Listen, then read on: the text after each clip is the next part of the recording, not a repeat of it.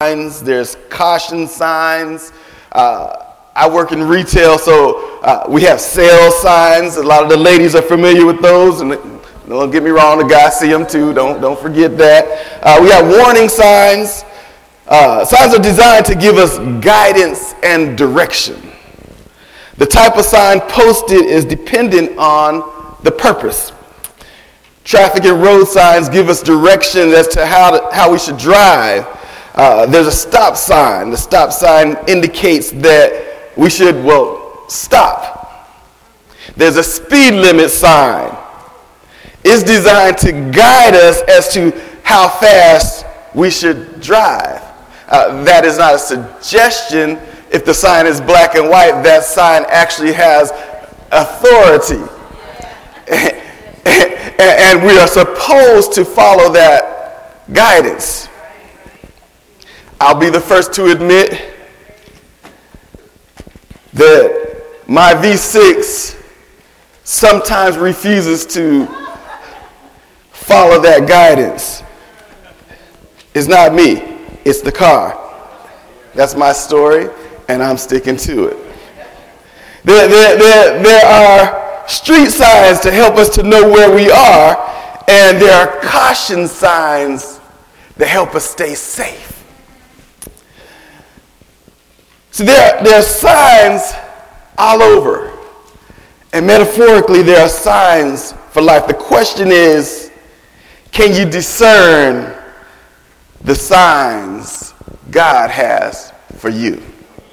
That's the question of the day. We're going to be coming from Matthew chapter 16, and we're going to be looking at the first 5 verses in Matthew chapter 16. Amen? So if you don't mind, would you read along with me? Then the Pharisees and Sadducees came and testing him asked that he would show them a sign from heaven. He answered and said to them, when it is evening, you say, it will be fair weather, for the sky is red. And in the morning, it will be foul weather today, for the sky is red and threatening. Hypocrites, you know how to discern the face of the sky, but you cannot discern the signs of the time. A wicked and adulterous generation seeks after a sign, and no sign shall be given to you except the sign of the prophet Jonah. And he left them and departed. Now when his disciples had come to the other side, they had forgotten to take bread. Then Jesus said to them, take heed and beware of the leaven of the Pharisees and the Sadducees. Beware of the leaven of the Pharisees and the Sadducees. Today's message is about 3 simple questions. There are 3 very simple questions regarding signs. Number 1, do you see the sign? Number 2, can you understand the sign? And number 3, what will you do with the sign once you see it and understand it? How will you act according to the sign?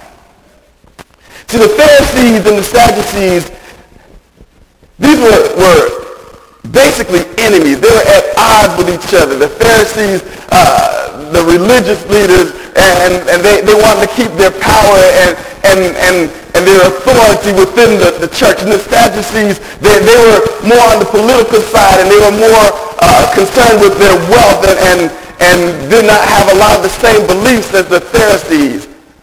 Yet they found a common enemy. They found a common foe in Jesus the Christ. It's funny, even Paul dealt with the Pharisees and the Sadducees, and he even understood that these 2 groups were at odds with each other. And guess what? Even then, they were coming against Paul. Look at Acts chapter 23 and verses 6 through 8. It says this, but when Paul perceived that one part were Sadducees and the other Pharisees, he cried out in the council, men and brethren, I am a Pharisee, the son of a Pharisee. Concerning the hope of resurrection of the dead, I am being judged.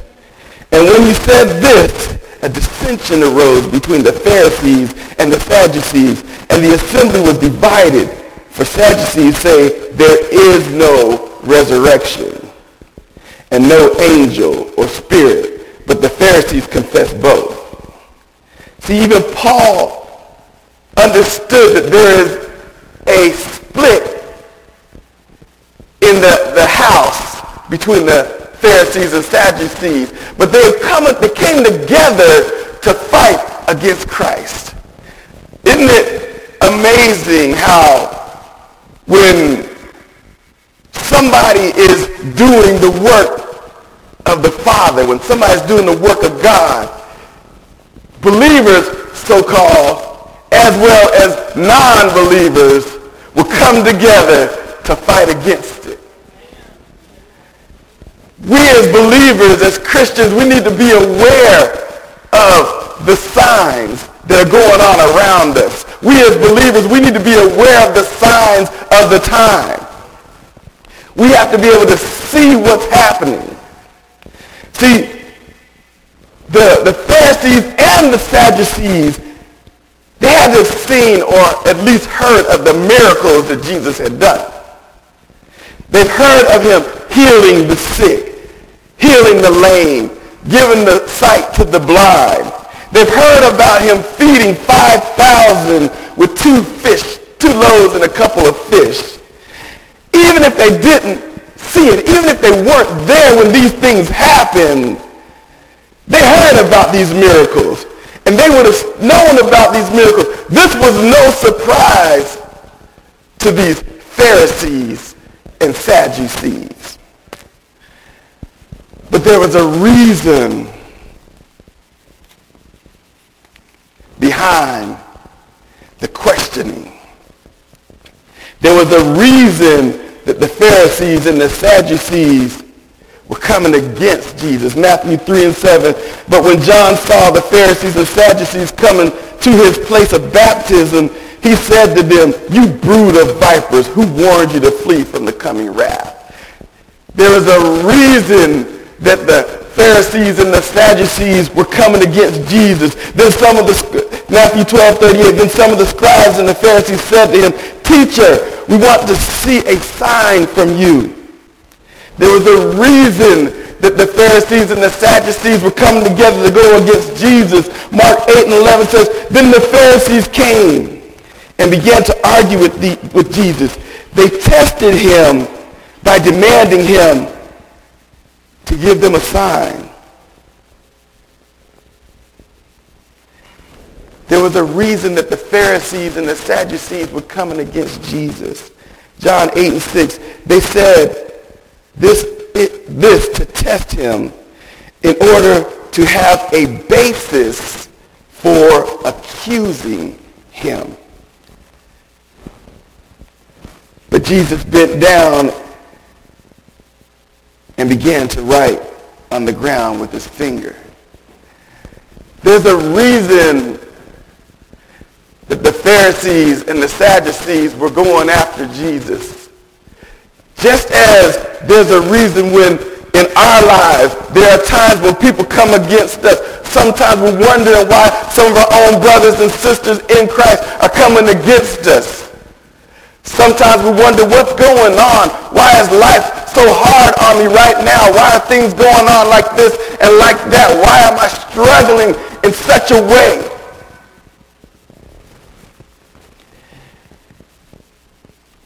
The reason they demanded a sign from heaven was insincere, but rather it was in the hope to discredit Christ. It was for an opportunity to ensnare him and an opportunity for what they thought would expose him. Their folly was simply this: they failed to notice the signs of the time. Verses 2 and 3 say such. He answered and said to them, when it is evening, you say, it will be fair weather. For the sky is red in the morning. It will be foul weather today. I'm sorry. He answered and said to them, fair weather, for the sky is red. And in the morning it will be foul weather today, for the sky is red and threatening. Hypocrites, you know how to discern the face of the sky, but you cannot discern the signs of the time. My question to each and every one of us saints is this: do you see the sign? Are we looking at the world with open eyes? Can we see most people seeking God? Or are the majority of them drifting away from him?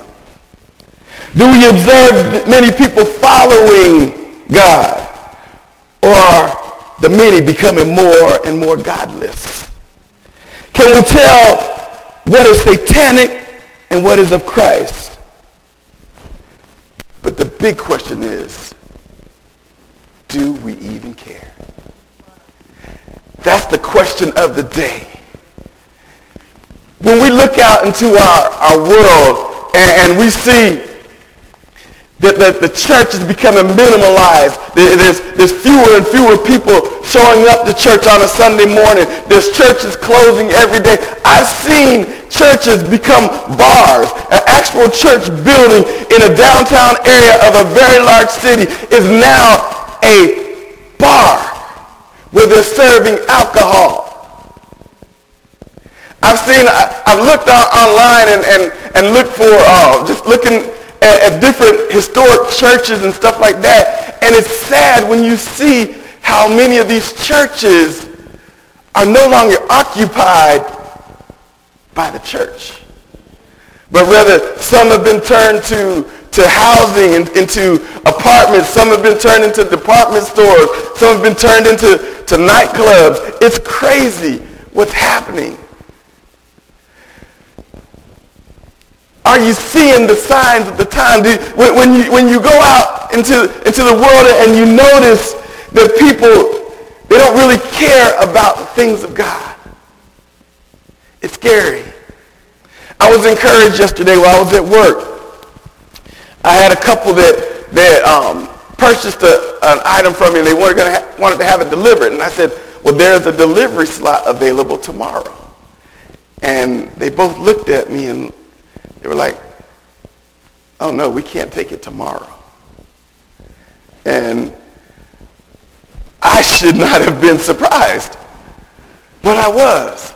I was like, oh, okay, are you working tomorrow? Oh no, not working tomorrow. Are you guys going to be out of town? No, we'll be home. Okay. Tomorrow's the Lord's day. Conviction instantly on the preacher. How can I even think to try to schedule the delivery on the Lord's day? And they said it just like that, and they were so calm and they were so certain. The Lord's day. And I praise God that there are people like that still. But I'll be honest with you, 99.25% of the people, see, y'all thought I was going to say 99.9. 99.25% of the people would have been like, yes, tomorrow's terrific. We'll be home. In fact, if we were going to go to church, we'll just wait around and we'll go to church next week. Amen? The question of the day is, do you see the sign?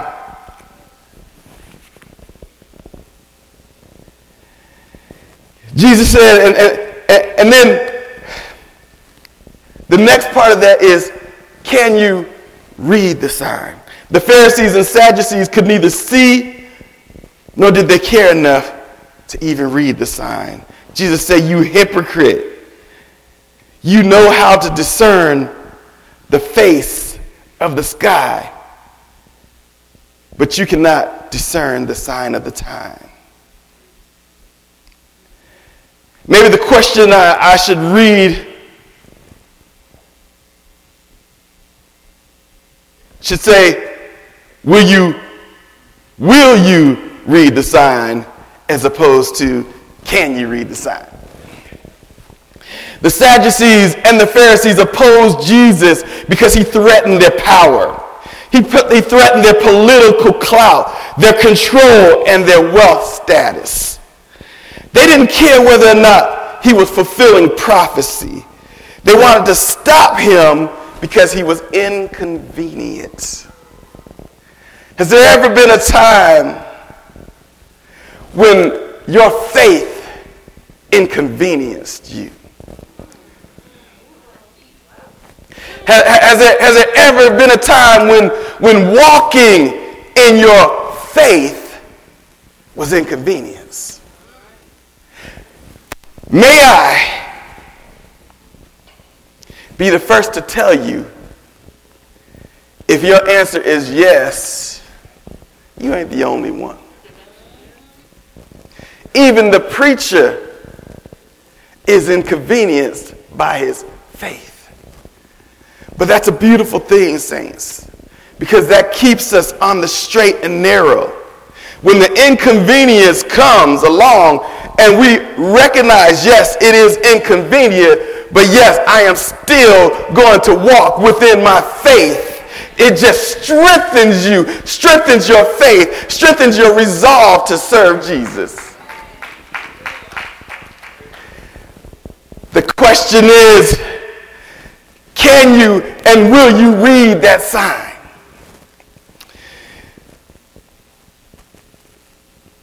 The Pharisees and the Sadducees, they wanted to stop him. They wanted to stop the inconvenience. He was a bother. He would not conform. He was convincing. He was convicting. And he was the truth. Can you be convincing and convicting in your faith? Can the people around you, the people who know you the best, are they convinced that you are a Christian? Are you able to convict them through your walk? My question is, can you convince them through your walk and through your faith to turn towards Christ? That's the question. And the reality is, you can only do this through the truth. Jesus was all of that. He was a bother. He would not conform. These are all things that we need to pay attention to. We need to be a bother to somebody today, even if it's to ourselves. We need to be a bother to somebody today, even if it's to one of our family members or our friends. We need to be a bother to somebody today, even if it means ticking off the boss man, ticking off friends and family. We got to be a bother to somebody today, because Jesus was a bother to the Sadducees and the Pharisees. Jesus was a bother to the people around him that did not want to have a relationship with God the Father. Jesus was a bother to anybody who did not want to conform to the ways of God. Jesus was a bother. My question, church, will you be a bother today?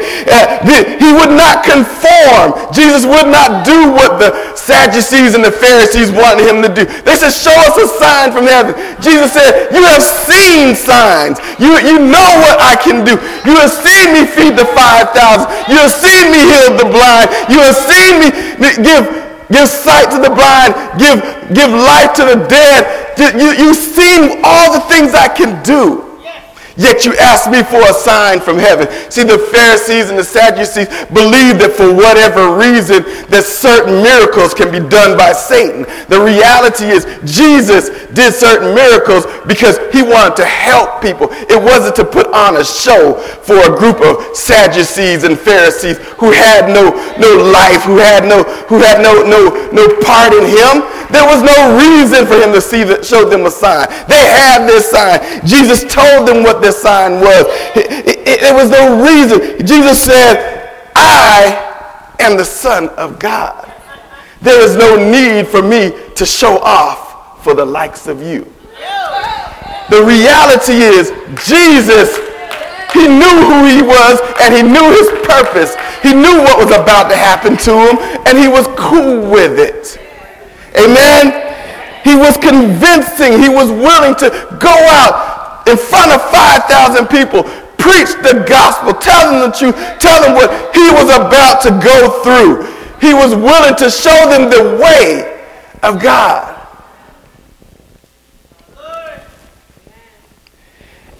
And he was convicting. There was a reason that the Pharisees and the Sadducees hated it. Because the words, the life, the truth that he portrayed showed them how sinful and nasty and dirty they truly were. The reality is, when you read the scripture, you see all that Jesus has done for each and every one of us. It's convicting.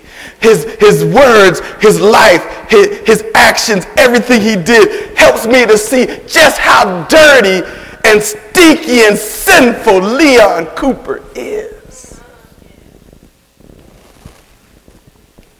He is truth.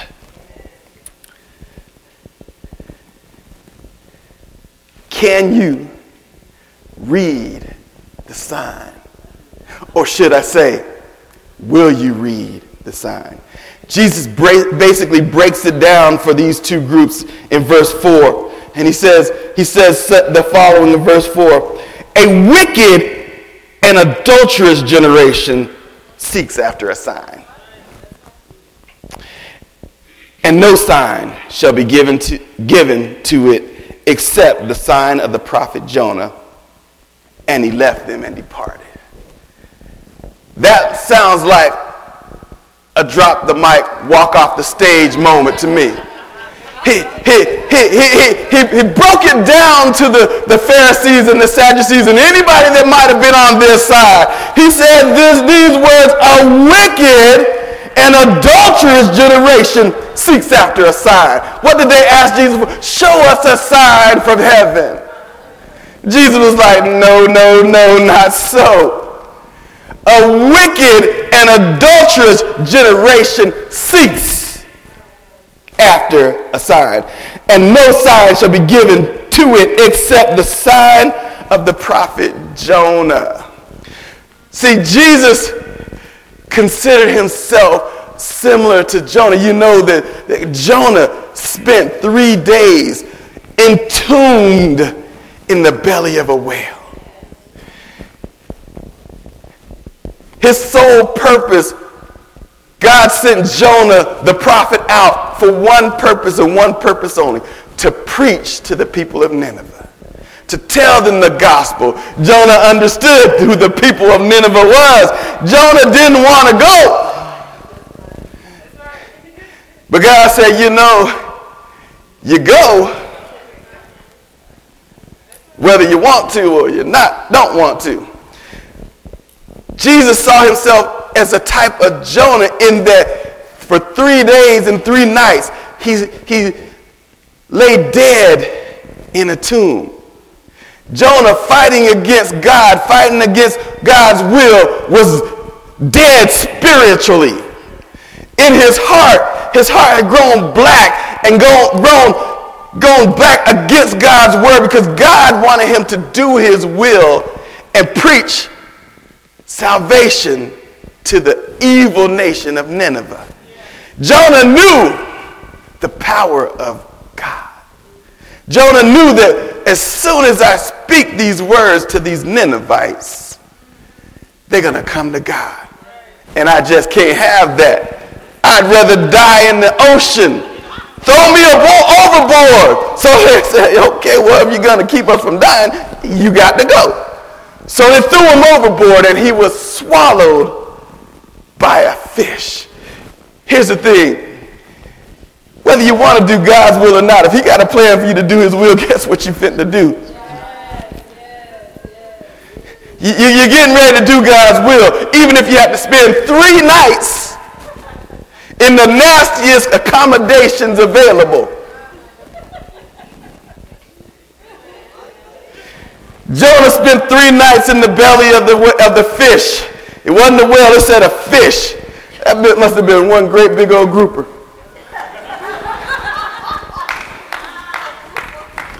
3 nights in the belly of the fish. He had time to think about his decision. He had time to ponder it. And he realized, you know what, God ain't letting me die.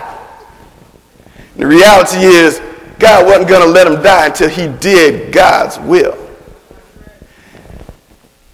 Jonah was spit up on the shores of Nineveh, and he went to Nineveh and preached the gospel to the Ninevites. The Ninevites became saved and had a renewed relationship with God. 3 days dead in the tomb of the fish. See, Jesus, he could see the storm coming.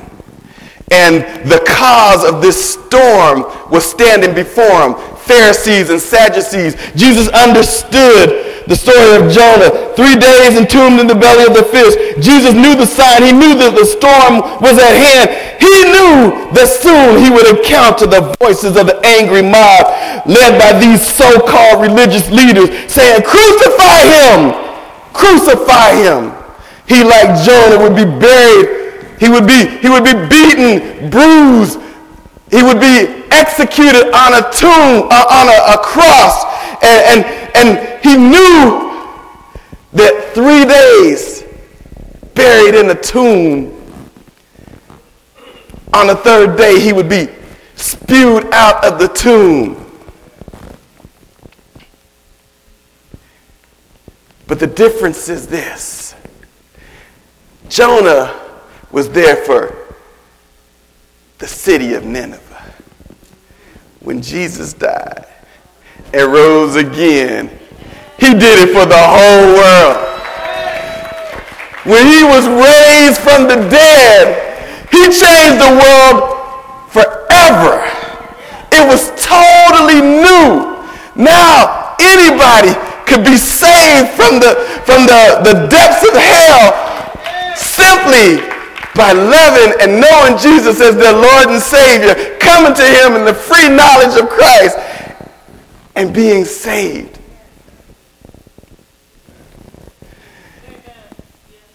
Jonah's death or resurrection, should I say, was simply to save Nineveh. Jesus' death, burial, resurrection was a gift from God, a perfect sacrifice leading to the forgiveness of sin. Jesus understood this. He knew that the storm was coming because just like the Sadducees and the Pharisees in the morning would in the evening, look into the clouds to see a red sky and say, "Oh, it's going to be a good morning." Or in the evening, look into the skies and see a red threatening sky. They could read the signs and say, "We're getting ready to get some bad weather." Jesus could see the signs. He was God. He already knew. Yet he was 100% man, 100% human. He already knew the signs of the time. The question, the final question. We see the sign. It says speed limit 55. We drive past the sign. What are we going to do with the sign? Are we going to break it back down from that 70-mile-an-hour speed limit? When we see the 55, are we breaking it down to 55? Or are y'all doing like some people, breaking it back down to only maybe 65? Just because some police officer told you that they ain't going to stop you unless you over 10 miles over the speed limit. Yeah. I thought that one time going through Nash County. That is true except in Nash County.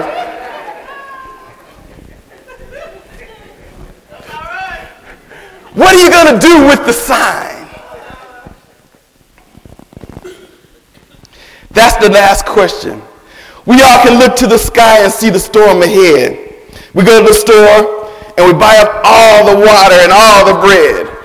Y'all know what I'm talking about. Storm didn't even come through Raleigh. How come I couldn't find no water at Walmart? Buy up all the water, all the bread, all the meat, the stuff that go on your refrigerator, you know your power going out.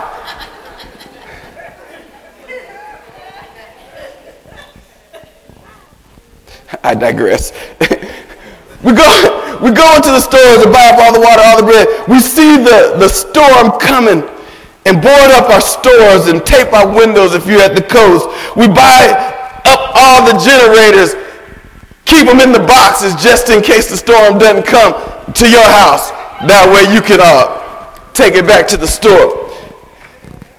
We get all the batteries and flashlights that we can imagine, because as you know, when the lights go out, everybody's up, flash the flashlight around. I don't know about y'all, but when the lights go out at my house, we go to bed. But you got to have the flashlights and the batteries because you're getting ready for the storm. What will you do with the sign? You need to get ready for the storm. Jesus sees the disciples. He sees that they have no bread. Look at this.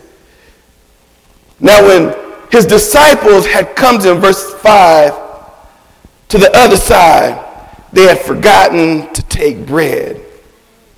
Verse 6, then Jesus said to them, take heed and beware of the leaven of the Pharisees and the Sadducees. See, when a storm is coming, you have to be prepared. Your heart needs to be prepared. Your mind needs to be prepared. So Jesus tells the disciples that they need to beware of the leaven of the Pharisees and the Sadducees.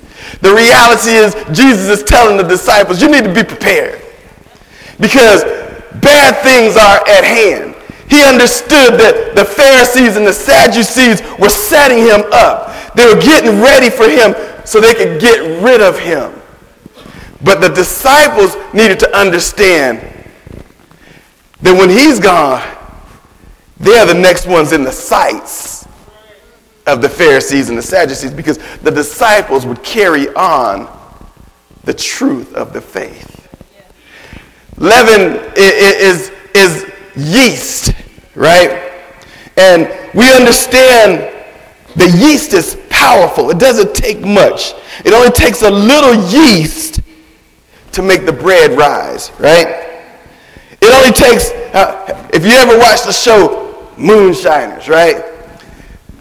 When they fill the barrels up with water and whatever fruit or wheat or grain that they're going to use to make the moonshine, they put a bunch of that in to make their mash.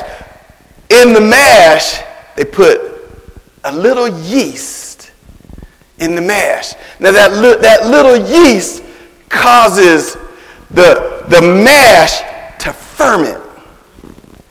Fermentation, rotting, spoiling basically is what it's doing. It's causing the enzymes in whatever the grain or the fruit that is being used to make the substance that they are making potent, powerful, strong. It doesn't take a lot of yeast. That's my point.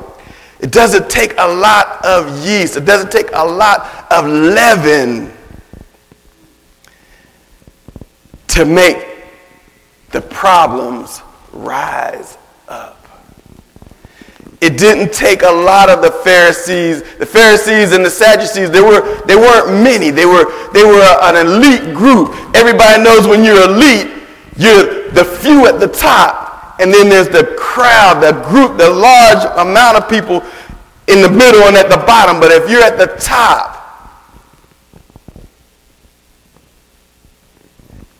you have the ability to influence those below you. The disciples, they had no bread.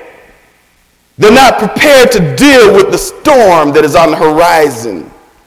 Jesus tells them to take heed of the leaven of the Pharisees and Sadducees, false doctrine, hate.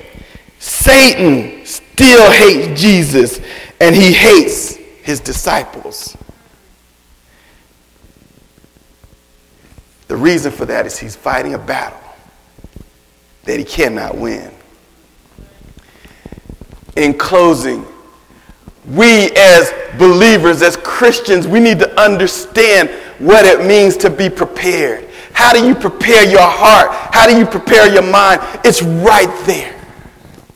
We need to make sure that we are understanding what is in this book. We need to memorize it. We need to study it. We need to understand why Jesus says what he says. We need to understand why Paul says what he says. We need to understand why it's written the way it's written in Hebrews. We need to understand why the Old Testament was written the way it was written and the words that are put in there so that we can be prepared when the storm comes.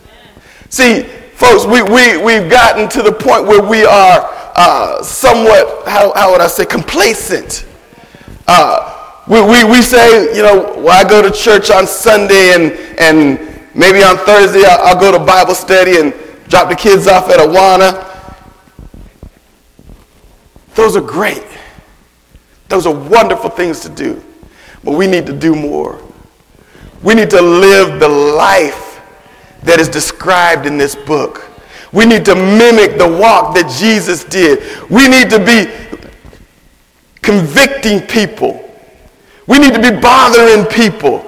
We need people to look at our lives and say, it's something about that guy.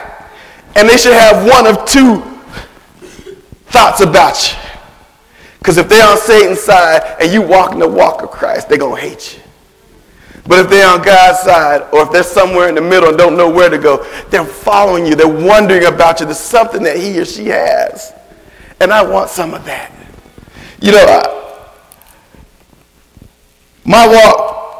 My Christian walk began when I was in college at North Carolina State University. A guy named John Coffey. John was a guy I went to high school with, and we ended up at the same college. And, we weren't really that close of friends in high school. And we never really became real close friends. But John had a zeal for Christ. He was strange to me. I didn't understand him. Because in my mind, I was my own God. Yeah, that's strange. Y'all hearing that from the preacher. The preacher thought he was his own God. And John broke it down to me. And he used just plain simple English. He didn't say any thous and this and these and that. He just said, Leon, think about this scientifically. And then he started breaking out. I ain't smart people, but he was like real smart. He started breaking things down to me with science. I was like, okay, yeah, that's science, but yeah. Then he showed me in the Bible where I was, who I was. And he said, man, you got a choice to make. If I'm wrong, it's no big deal. But Leon, if you're wrong, you're going to burn in hell. That took some thinking. I was still hard-headed.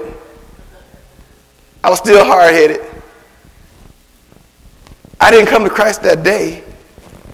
But you know what? That thought stayed in the back of my head. And one day, at 23 years old, a preacher named Tony Evans came to Providence Baptist Church. And my wife and I got off of work late. I was a police officer at the time. I got off of work late, and I'm sure she thought he's just going to want to go to bed.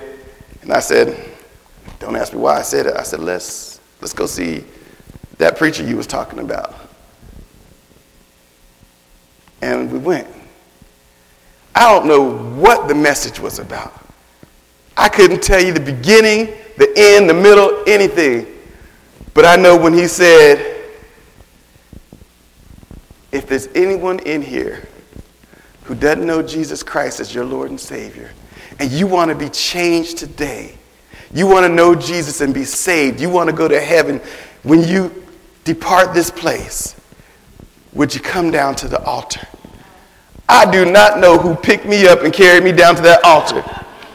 But before I know it, I was at the altar. And God changed me that day from the inside out. Made a brand new man out of Leon Cooper. Leon was no longer his own God. He followed the true and living God. And that's just grace. That's God's grace. He worked on my heart. I think he had been working on my heart all the way through when I was a child. That opportunity is available today to anybody in this place. If you don't know Jesus as your Lord and Savior and you want to know him, you have that opportunity today. I'm not going to embarrass you and ask you to walk down to the altar, but what I am going to do, I'm going to pray right now with all heads bowed, eyes closed. I'm going to pray this prayer, and if this prayer pertains to you, you want to be saved, you want Jesus to be in your life, you want him to indwell in your heart, say this prayer with me. Father, I know I am a sinner. I know that there's nothing that I can do on my own that could save me. But I'm asking you right now, Lord, would you come into my heart? Would you change me from the inside out? I know that Jesus Christ died on the cross. He was crucified, buried in a tomb with a stone in front of it and guards in front of it, the stone. He stayed in that tomb for 3 days, 3 nights. And on the third day, he rose again. And at this time, he is on the right hand of the Father. I want him to intercede on my behalf. I want him to send the Holy Spirit to live in my heart and change me from the inside out. Father, save me. In Jesus' name. With all heads bowed, eyes closed, if that is your prayer today, right where you're sitting, if you would just raise your hand so we can recognize, so I can recognize who you are. Right where you're sitting, just raise your hand.